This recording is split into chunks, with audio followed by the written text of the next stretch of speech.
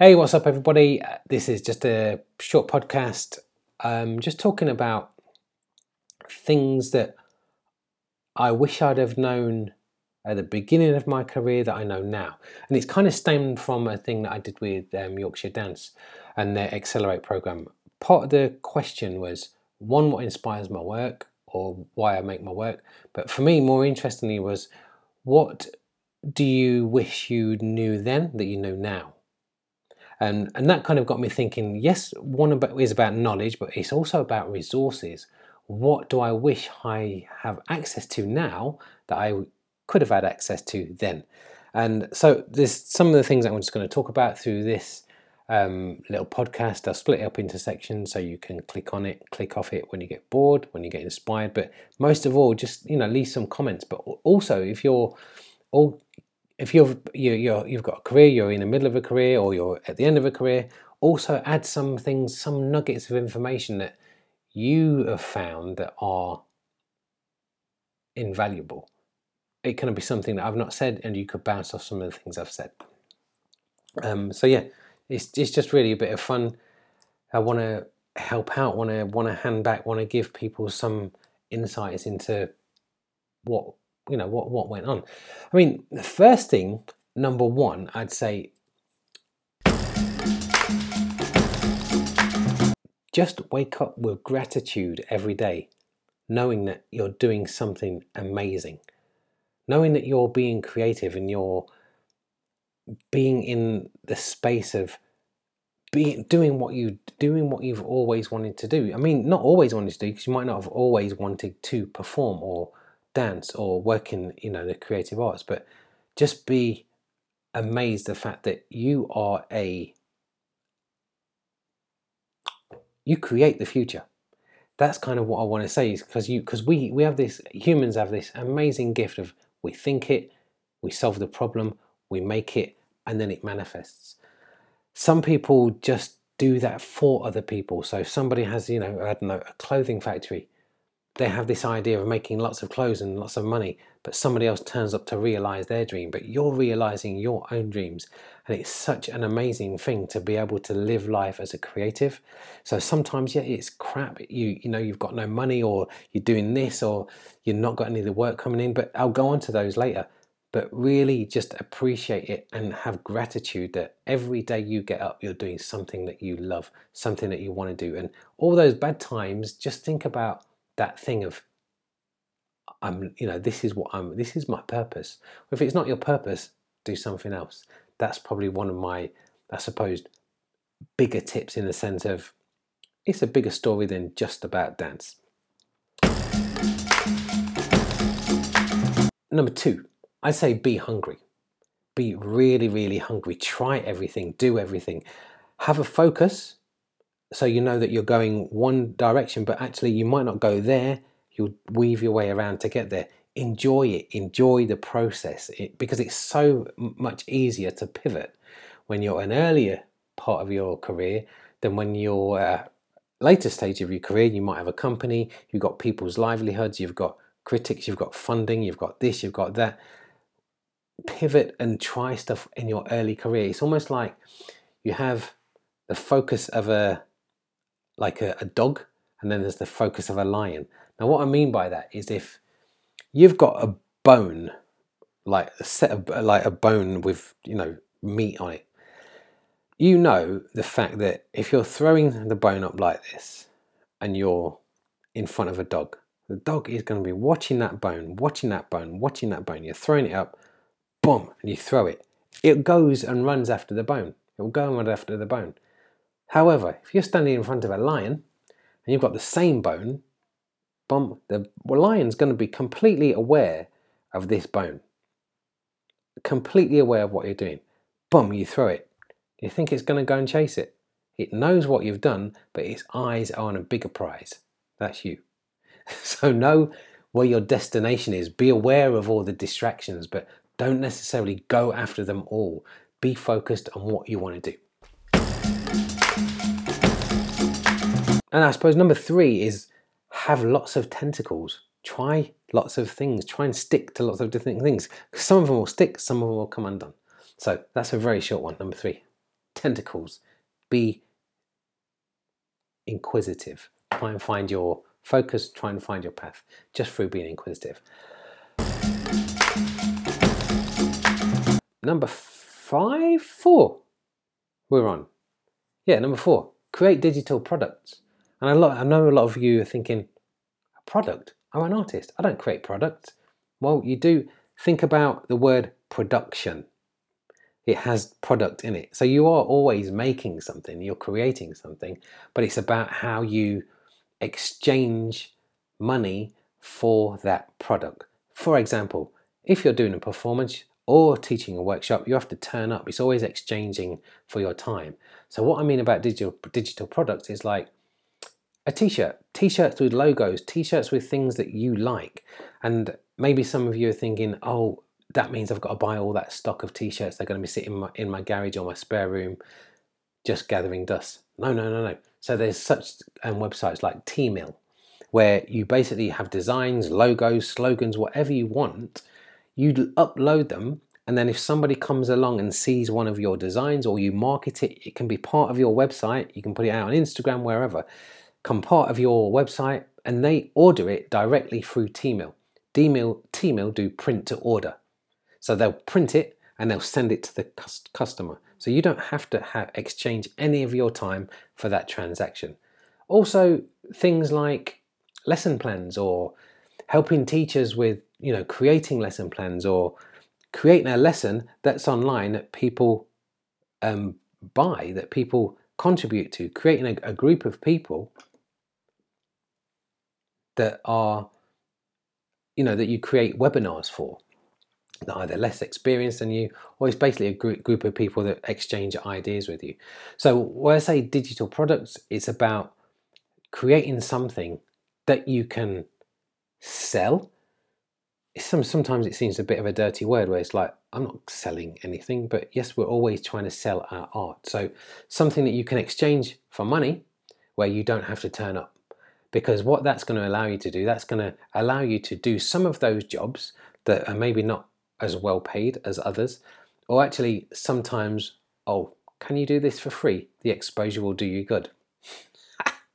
I'd kind of say don't ever work for free, but the caveat in that is you might want to help out a friend. You might want to help out somebody that actually, where the work, you love what the work is, and they might not be able to afford to pay you. But if you've got an organization that you know has got money, do not sell yourself in the sense that you're selling yourself for nothing, or at least have some sort of quid pro quo thing where you can get something in return, rather than it's just about the exposure. Yes, they might give you space, but don't do it for absolutely freeness, absolute nothing. Build your audience independently of any artistic director, of a venue, of somebody else's say-so. Now, what I mean by this, and this goes into a little bit of what I wish I'd have access to back then. So when I started making work, there was no such thing as the internet. Can you believe that? So what I mean is, we relied a lot on people liking our work, or people liking us, people liking what we were doing. And those decision makers, traditionally, they'd go around the country, they'd go around the world shopping for culture. Then they'd come back and say, this. Oh, and you're part of that club. And we were completely reliant. Yes, we had to make good work, or we were making good work, but it's on other people's, or I suppose, gatekeepers' opinions. And now that's completely different, because anybody can go onto the internet, they can search for culture, engage in whatever they like. So people are a lot more aware of what is out there and what you can do.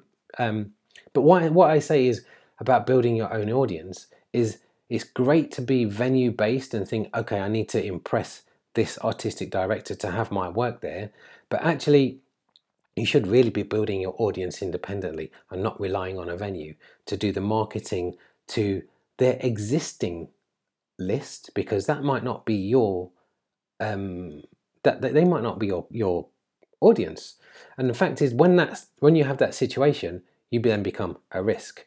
We're not going to program you because you're a risk. And there's so many times that I've heard that it's risky, especially when you're starting something new or creating something new. Like we were creating hip hop theatre and working in that genre of black dance, and people thinking, oh, that's risky. But now, if now I'm kind of using the internet and using the web and using that to build my audience, because even though I'm not necessarily touring theaters, because it's a bit of a backward economy anyway, always has been, it's kind of flawed. I'm putting my work out there in different ways and connecting in different ways. So really think about building your audience independently, and that's on your socials. That's putting work out there. It's not just a documentation of your work, of your stage presence, of your stage performance. Make something for consumption on a phone. Make something for consumption on YouTube. So it's not just a documentation. It's a film or a video or something that you can make. It's like you can be international within 5 minutes of having an idea. You have an idea, you get a phone out, you film it, send. You can be international that quickly. So really think about building that audience so you can go to that audience and you can speak to that audience, because once you start to create that direct relationship with your audience, it's magic, it's amazing. You don't have to be at the beck and call of a venue manager, because they've got lots of other considerations. They've got other things to be thinking about of how they can keep their venue alive. These days that's so much harder because funding is less. There's less opportunity for them to break out of their, I suppose, bums on seats companies, because they know this is going to work. They've got to make the books balance. So if you're a risk, then you're less likely to get the gig at their theatre, unless you've got, 20,000, 30,000, 40,000 people in your list of followers that you can actually just say, excuse me, can we have the venue, because we've sold all of our tickets, we've sold 5,000 tickets, we've got a run of 5 days, can we have the venue? Some will still say no, because they don't like their nose being put out of joint, because they've spent their career on being an authoritarian about culture, where now we all have access to culture all over the world. It's not so important that they are the authoritarians. Yes, they're going to have taste and they're running their venue, but it's more about you saying, well, actually, that's the space that I'd like to use.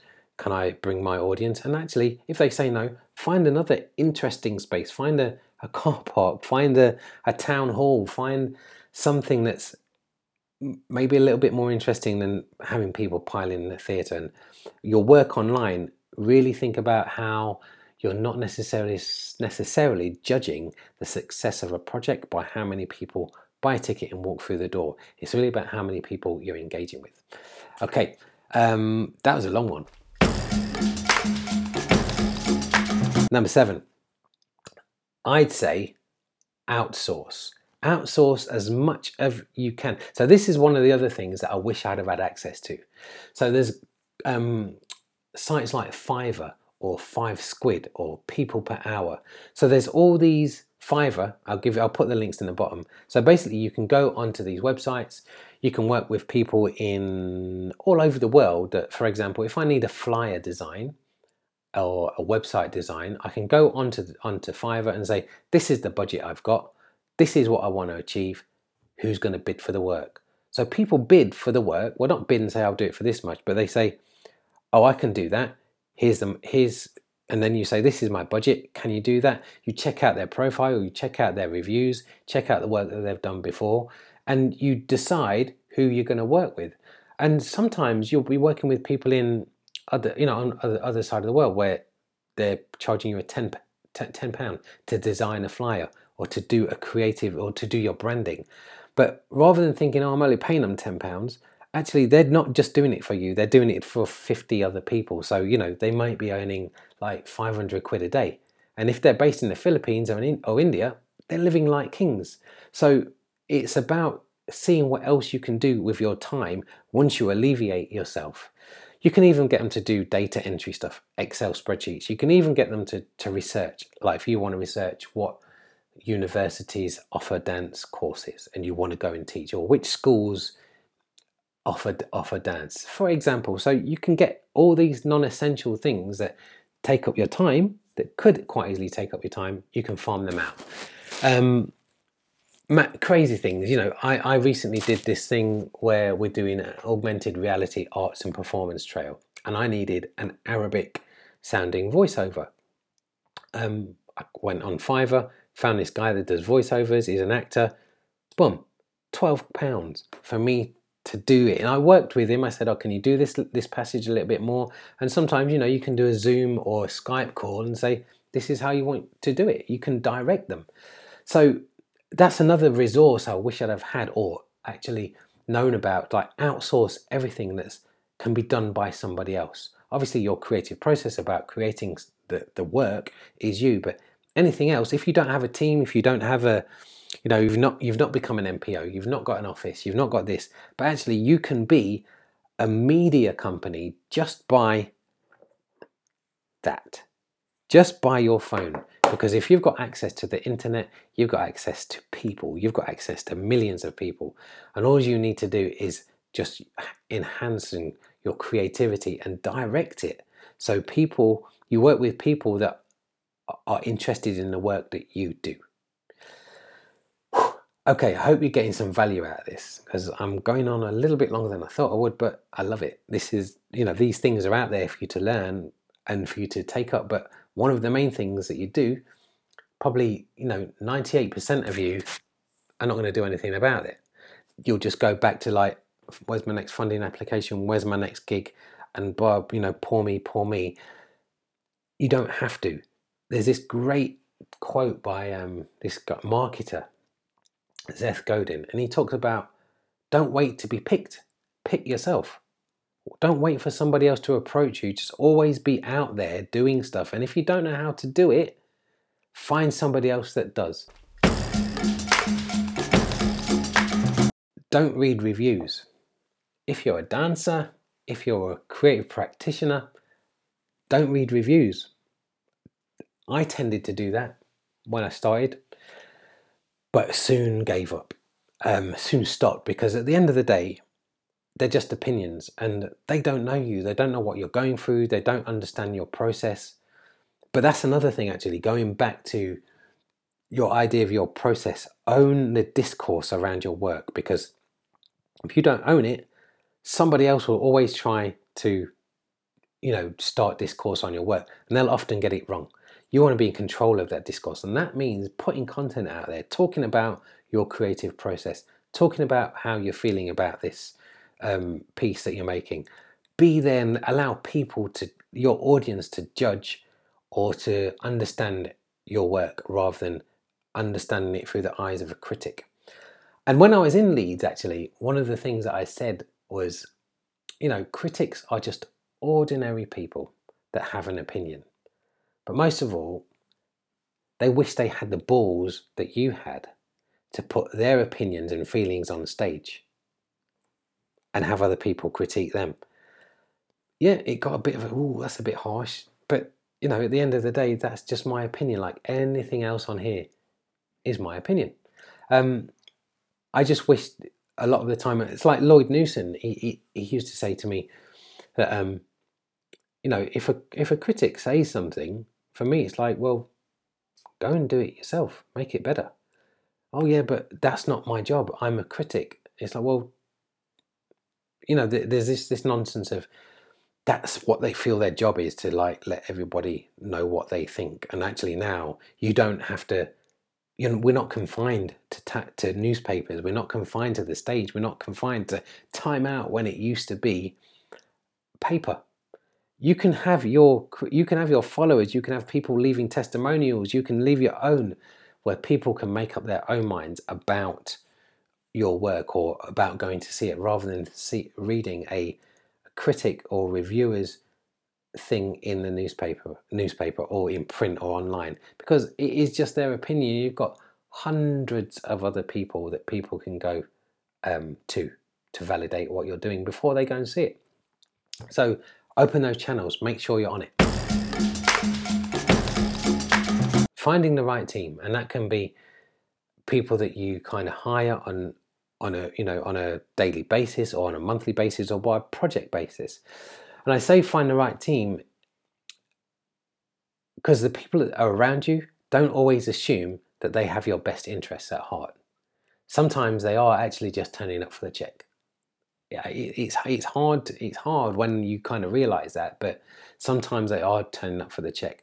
But one of the really important things, this guy that I follow, that I watch on YouTube and been to a couple of his conferences, a guy called Roger James Hamilton, and he has this concept called wealth dynamics, and it's to do with the psychology and the makeup of people. So they run into this. He has four main different categories. One is a dynamo genius, and they're people that create. They create a lot of the time. That's me. I'm a creative. Our problem is we create lots of ideas, but we're really bad at finishing them. I mean, there is some crossover in some of these where you'll work a lot on an idea and then you think, oh, that's not working. Then you'll start another one. And actually, that idea needs taking on by one of these other geniuses that know how to connect people, that know how to talk to people, that know how to, when the timing is right, to pitch it to somebody else. So the dynamo genius is something that obviously a lot of creatives are, because we create. And as I say, there's a space in some of those businesses and some of those organizations where you, as a creative, can just blow their minds, and you'll come up with an idea. It's like, I had that idea about in 2 minutes, and they were like, wow, yeah, you can be the driver of something because they don't have that in their organization. So one of the next things is a steel genius. This is going back to the Roger Hamilton thing, and this is about how you multiply an idea. So you might think, okay, I've got this idea and it's for that, but one of these, a steel genius can see the idea and it's like, no, we can do this with it. We can do this with it. We can do this with it. We can tweak it slightly and we can do this with it in another industry. So you're connecting with people that don't necessarily, they're creative, but you don't necessarily see the things that they see. Then we've got a blaze genius, and they're supporters. They're people that support your work. They help you get to where you want to get to. That doesn't mean say they're another creative, because the worst thing to have is too many creatives on your team, because everybody's great at creating ideas, or create ideas, and you won't finish any, you won't actualize any, because everybody's just creating ideas. And that's the worst. You can have an administrator or a manager that, because they're interested in the creative industries, are creative, and you'll be creating things, and in the back of their mind, unintentional, it's just because of their makeup, they're creating products or things for themselves, or creating things that, oh, this should be done like this, I could do it like this, when actually you need a blaze genius that is creative, but they're going to support you in creating and being creative in your way. And then you start to build all these other people around you. Then you've got the tempo genius. They basically, it's all about timing. It's knowing when to talk to somebody, knowing when to connect to somebody, not being too early. Because sometimes you can have an idea and it's like, you speak to an organization about it, 2 years later, they're doing it. Yeah, it's happened to a lot of us before. And that's because they're not ready. That's not because you're not ready. It's because you need to kind of find out those places and those timings where it's going to happen, where your idea is going to grow. Okay, prepare for not being flavor of the month, if you are now, because there'll be a time when you're not, and you'll need to find a way that you can still sustain yourself and still reach the people that you want to reach. So when in 2012, when we were an NPO, we got our funding cut, along with lots of other established companies that had been in the UK as dance companies. There's companies as organizations for like 10, 15 years. And we were one of them. And one of my things that I got quite annoyed about was the fact that so few people around a table making a decision made that decision for so many. And I still wanted to be able to reach my audience. I still wanted to put my work out there. So I kind of started to look at other ways that I can do that. And one of the things was I took a step back, because I didn't want to go back in to that arena and not have it on my terms. So I took a lot of time out. I was working with Dance United. I was still choreographing. I was still teaching there. I was still doing stuff, but I wanted to be able to reach out and have it and own all the things that I'm saying, own the discourse, have your own space. I'm getting to the space later. You build up your audience. I wanted to be able to reach that audience in the same way. And one of the things that I'd been going to was a lot of tech events and just realizing the things that they were doing, like I'm doing now. I'm talking to you online, you're watching it, maybe you're disinterested, you're listening to it on your headphones, I don't know. But it was about how can I still reach my audience without having to go through a theatre. So I started to get into digital, I started to get into live streaming, and I basically created this ecosystem where, yes, I'm building up my audience. I have my own way of reaching that audience. So I started to teach online, live online. And again, some people, it's not going to be for everybody. Other people will say, oh, I need to be in a studio being corrected, smelling the sweat and hearing the music. I'm not too sure about the sweat and hearing the music, but you do need to hear the music. But that's not a replacement. What I usually acquaint it to is if you've got a musician, they'll have if you're in a room of musicians and I say, which of you has an MP3 out there or something that we can download to find out about your work? 100% of the room is going to put their hand up. Now, if I'm in a room with dancers or actors and I say, how many of you have got a digital product so I can find out about you other than a website? Because websites, people don't read these days. They want to interact. They want to find out about you. I'd probably be lucky if 5% of the room put their hand up. But it's really, really, really important that, the equivalent, it's really important that you kind of get to grips with putting work out there that's not just for the stage or not, that is not live. It's like, can you imagine asking, again, a group of musicians, who only does live? Or musicians saying, I only do live. And then at the end of that live experience, my concert or my work goes off the edge of a cliff and you can never see it again unless you raise loads of money to revive it. That's what we do as performers. That's what we do as dancers. It's what we do as actors when we're creating our own works. Like we create it, we tour it if we're lucky. It goes off the end of a cliff, never to be seen again. Sometimes, if you've got that ability to kind of keep redoing it, and people want to see it. But yes, you can do that. But actually, you can have work out there that is doing that work for you, building your audience. If it's digital, get your own space. A lot of you are thinking, oh, how the hell do I do that? Well, that's what I thought years ago. I've been into property for quite a while, commercial and residential. And one of the things that I've learned about that is now when I walk down the high street, there's so many empty properties. There's lots of empty properties because people are going out of business. And that's due to, yes, one, people shopping online. Wages have been frozen for over 10 years. There's more things to occupy our time in the house, so we don't have to go out.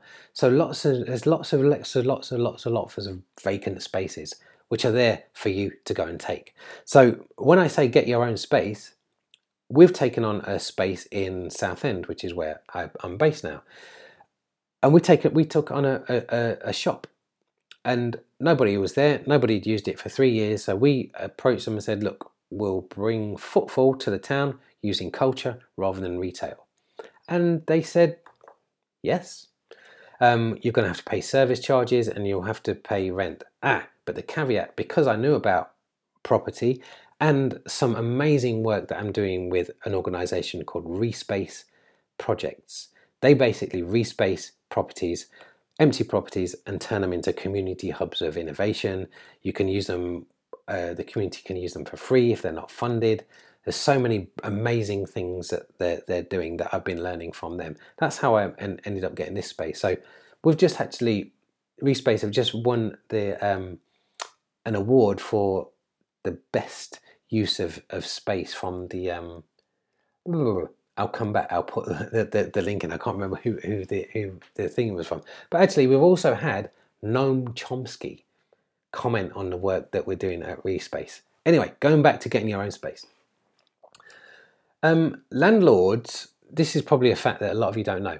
Landlords, if they've got an empty property, means that they're paying business rates. That means it's costing them money when it's empty.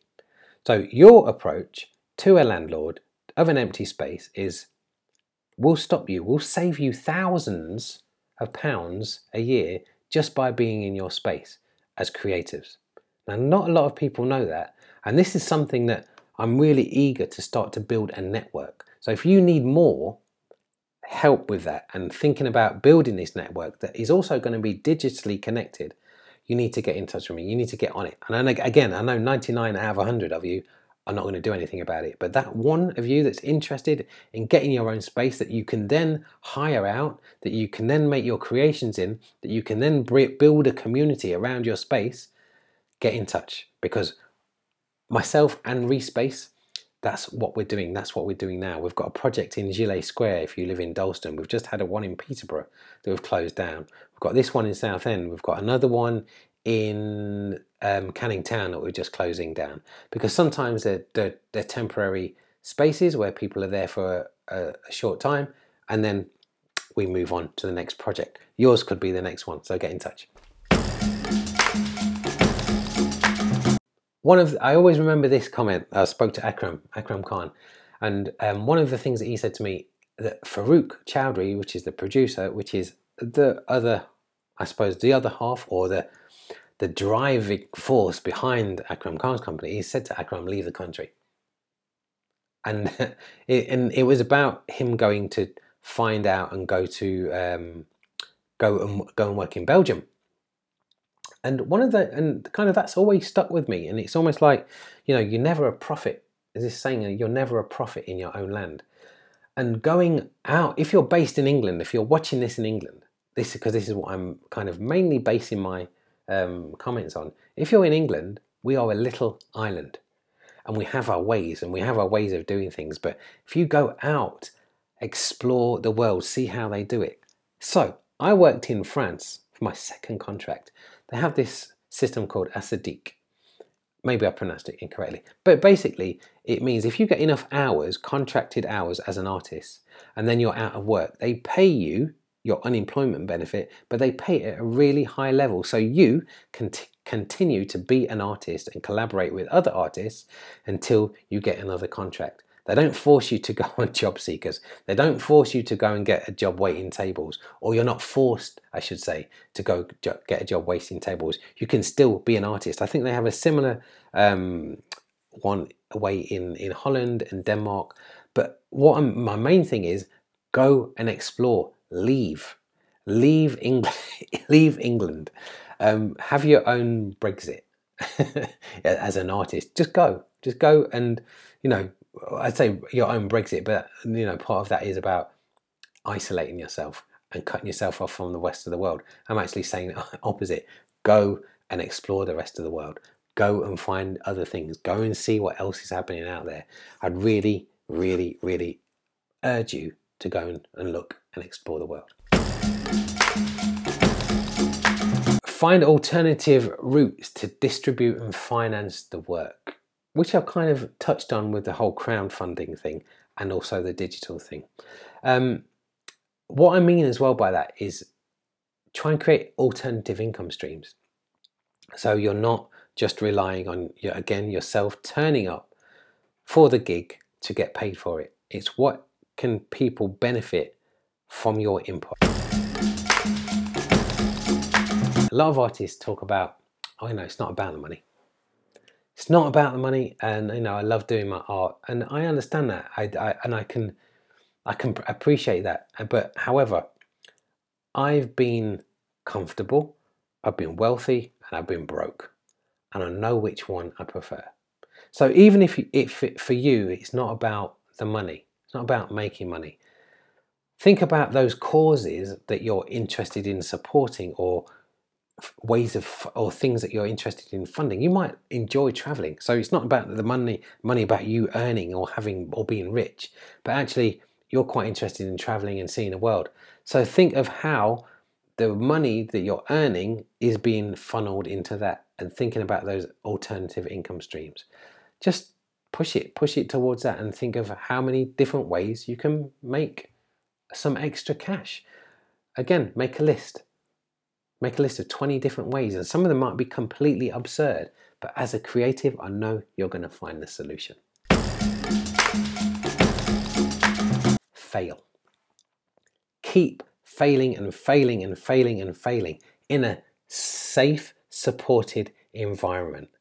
Obviously, if you fail and you're exposed, be with people that are going to support you, that are going to push you, that are going to pick you up, and that you're going to get up, because there's a difference between failing and being a failure. Now, failure is obviously when you give up, not by choice. Again, there's a thing of you give up or you change your direction, and that's through a conscious choice rather than just not getting up from the beat downs, because that's one thing that's really going to stop you, especially in the early days, is the knockbacks. But just remember this: the more no's you get is the closer that you're getting to that yes.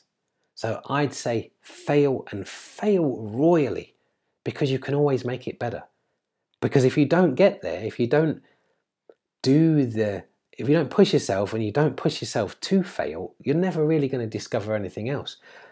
So really dig in, dig deep, lean in on those people that have done it before. And this is another thing.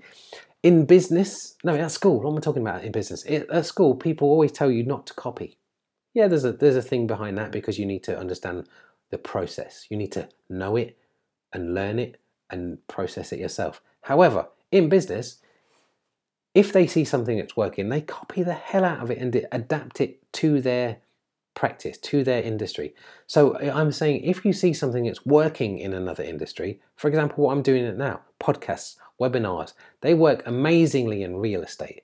They work amazingly in therapy. Go and adopt it and see how can you make it work in your industry. So copy it, adapt it, make it work for you. But even within that, I'd still say fail fast, so you can get up and get to that nugget, the thing that's going to make you fly. So that's it. That's my last one. I was actually going to only do this for 5 or 10 minutes, but I'm going to split it up into little sections, because hopefully you'll get something out of it.